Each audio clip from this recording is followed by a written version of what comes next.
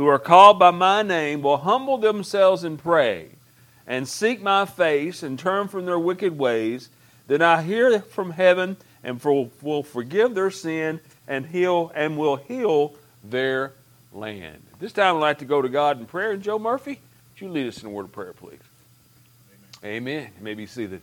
Humble themselves and pray and seek my face and turn from their wicked ways. What is revival?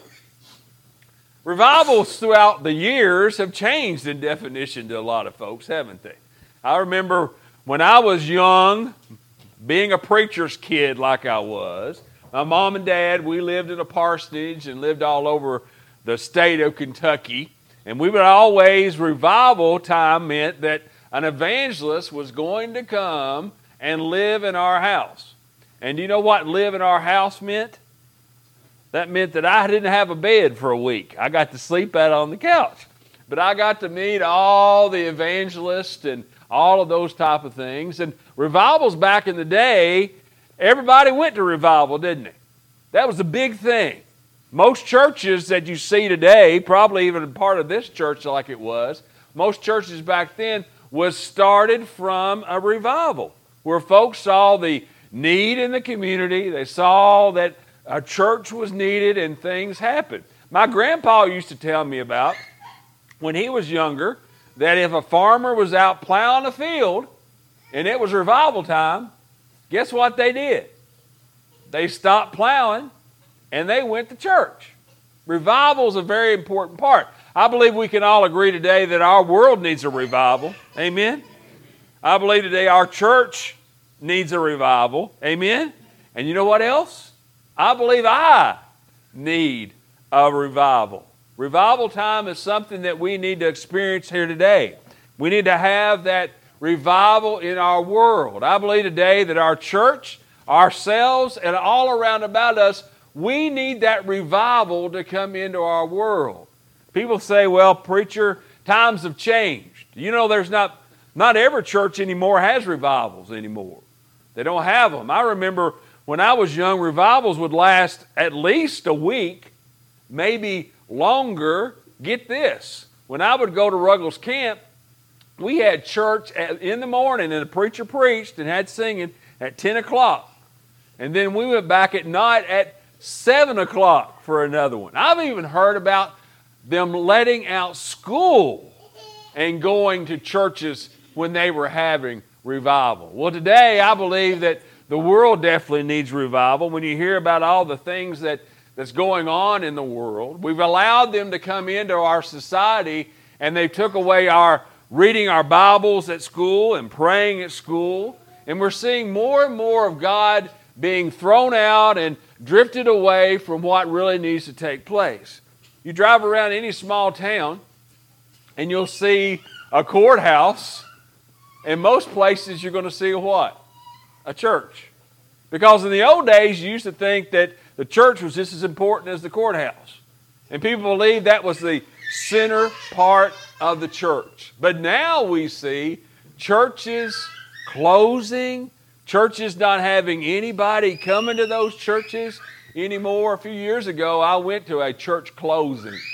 And you want to talk about something that's the most saddest thing you could ever imagine is seeing a church close. Into society today, do we need a revival? Well, listen to these stats. Today, 27 million children will go to bed tonight without a father in the home.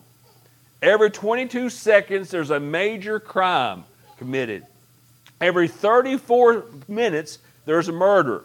250,000 high school girls attend school every day pregnant. 1 million teenagers are alcoholics. Does those stats scare you a little bit? Well, it does me. It tells me that Lord knows we need that revival, don't we? Because look at what it says over in Galatians 6:7. Now, this is a powerful scripture. Listen to these words. Do not be deceived. God is not mocked. For whatever a man sows, that shall he reap. Today, folks, I believe we're seeing some of the things that we've sowed come to true in this world, haven't we? That we are slowly but surely drifting away from God, and we're not listening and talking to God and understanding what God wants from us in our lives. So what is revival? We know when our revival is. We know it starts next Sunday. Hopefully you've already been praying and thinking about that and making plans to be a part of our revival. But what is revival? How does it happen? I believe revival is more than just a few nights, isn't it?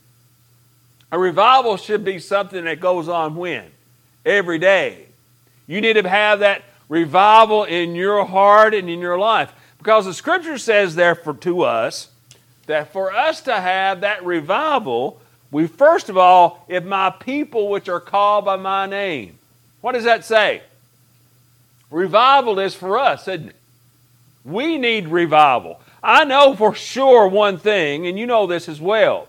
When you turn your heart and life over to Jesus Christ, you become a Christian, which you know now, as Debbie did such a great job sharing this morning, you're going to be able to have a homecoming in the skies one of these days. Amen? You know that you're saved, and you know that that's going to be the place that you go.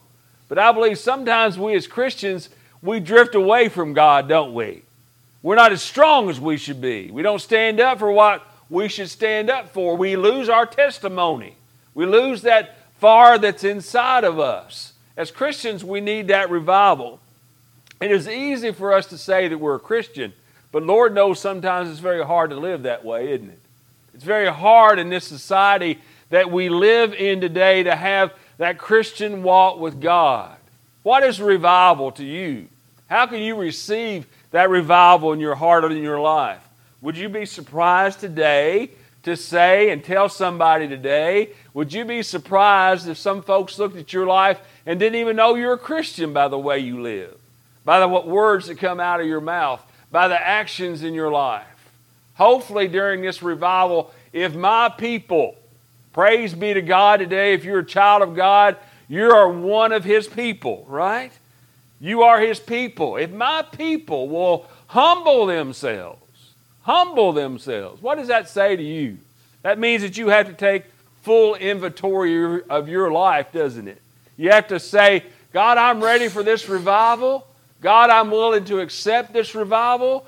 God, I not only want it to be a revival for me, but I want a revival for my church.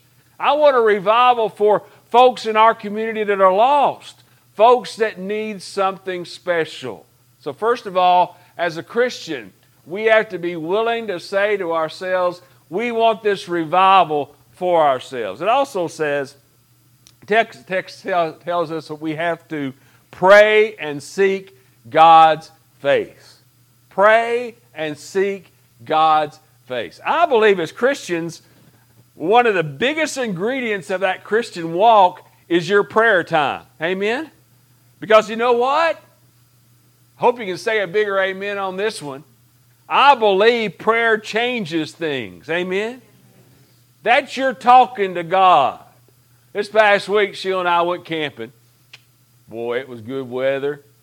Everything was going so good. Everything was great. Like Joe Goodman used to say, there wasn't a ripple in the water. It was just nice and smooth, nice and cool days, and nice and chilly nights. And we had campfires and all these type of things. But you always know the old devil's going to throw a wrench into something, right? The devil don't want you to be happy too long. He wants you to experience something. Well, we went out to eat one day, and we locked up our camper. You know, I don't know if we need to lock it or not, but you never know. So Sheila locked up the camper, and we went out to eat. We came back home. We went in and out of the door, and everything was fine. Sheila had all the keys, and since I retired, I don't carry a wallet anymore.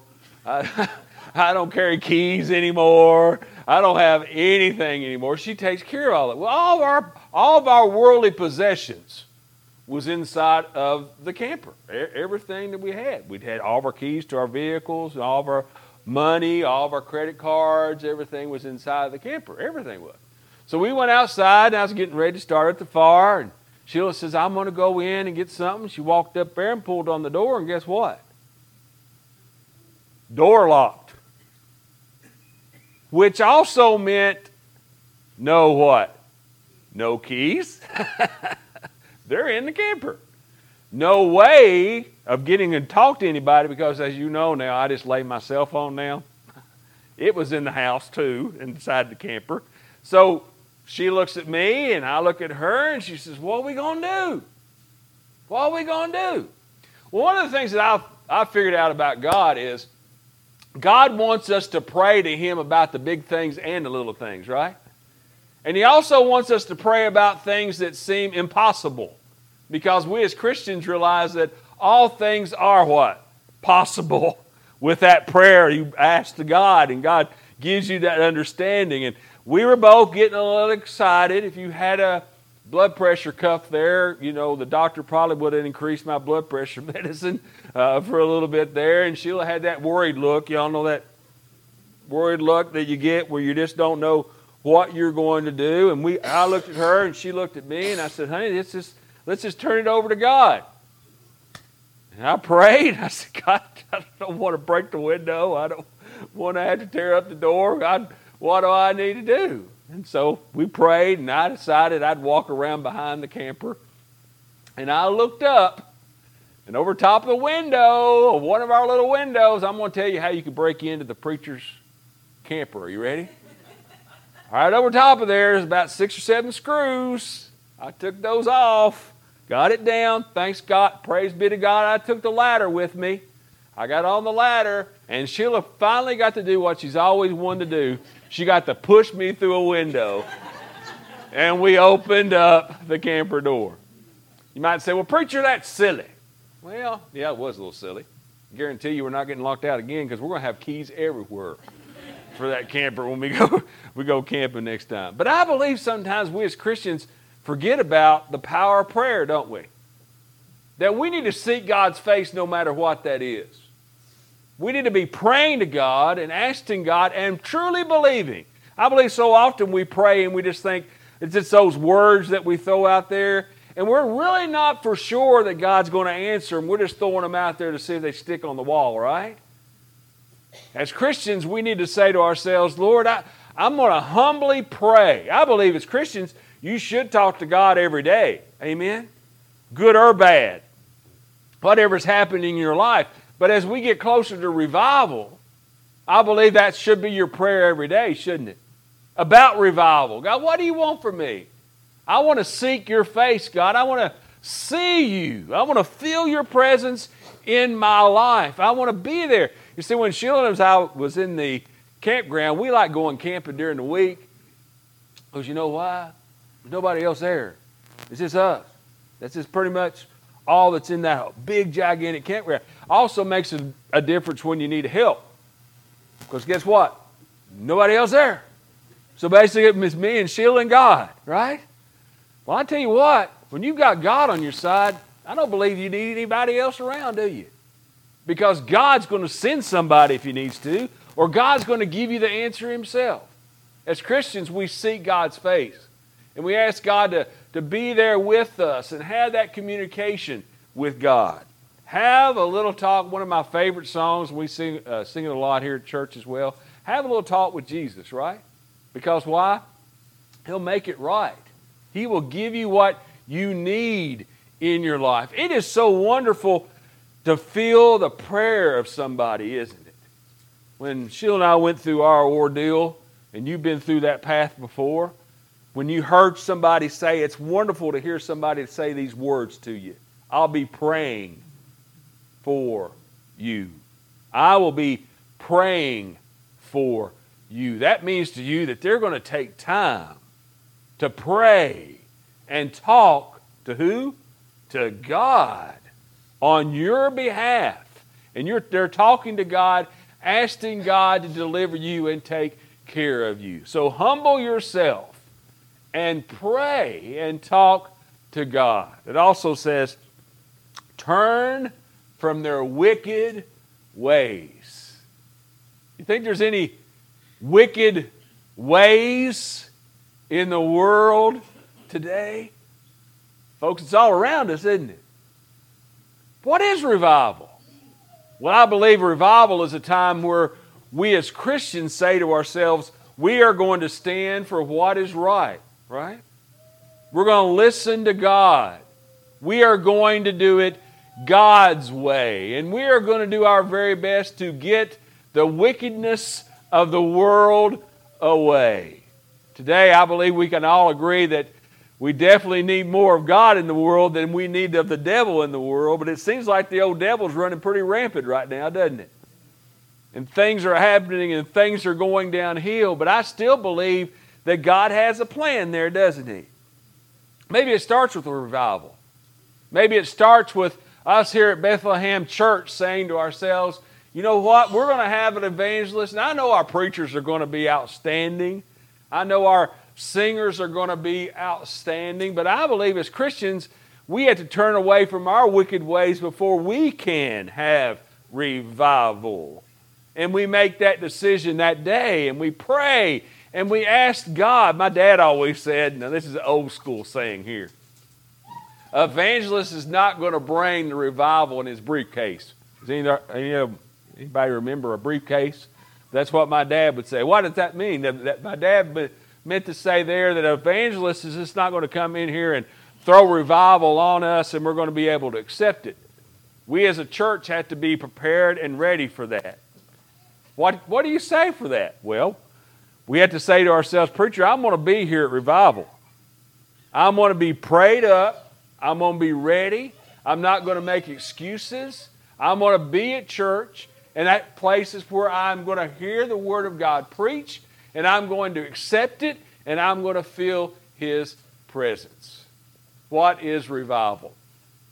Hopefully we as a church are ready for one. I'm ready for one. I love hearing other preachers preach. I love being preached to. I love hearing preach. I don't know what I'm going to preach. I don't know how long somebody's going to preach or how short they're going to preach, or I've not told them what to preach on. I've not told them what our theme is to revival. We don't have a theme to revival. All we're doing is having a revival to revive us as Christians, right? What is that revival in your heart? What do you need? What do you need to receive? Well, we said earlier that revival is not only a certain dates that we're going to have in a week or so, but revival is when? Every day. So what do you need to revive from today? What are you experiencing in your life today that you need to turn over to God? Don't allow those things that weigh you down. We was talking about it this morning during Sunday school. Those things that you hold on to and those weights that you have in your life. Don't allow that to continue on every day in your life. Turn those over to God and have a little talk with Jesus, right? And hear what God has in store for you in your heart and in your life. Hope you listen to God this morning and do His will. We have our closing song.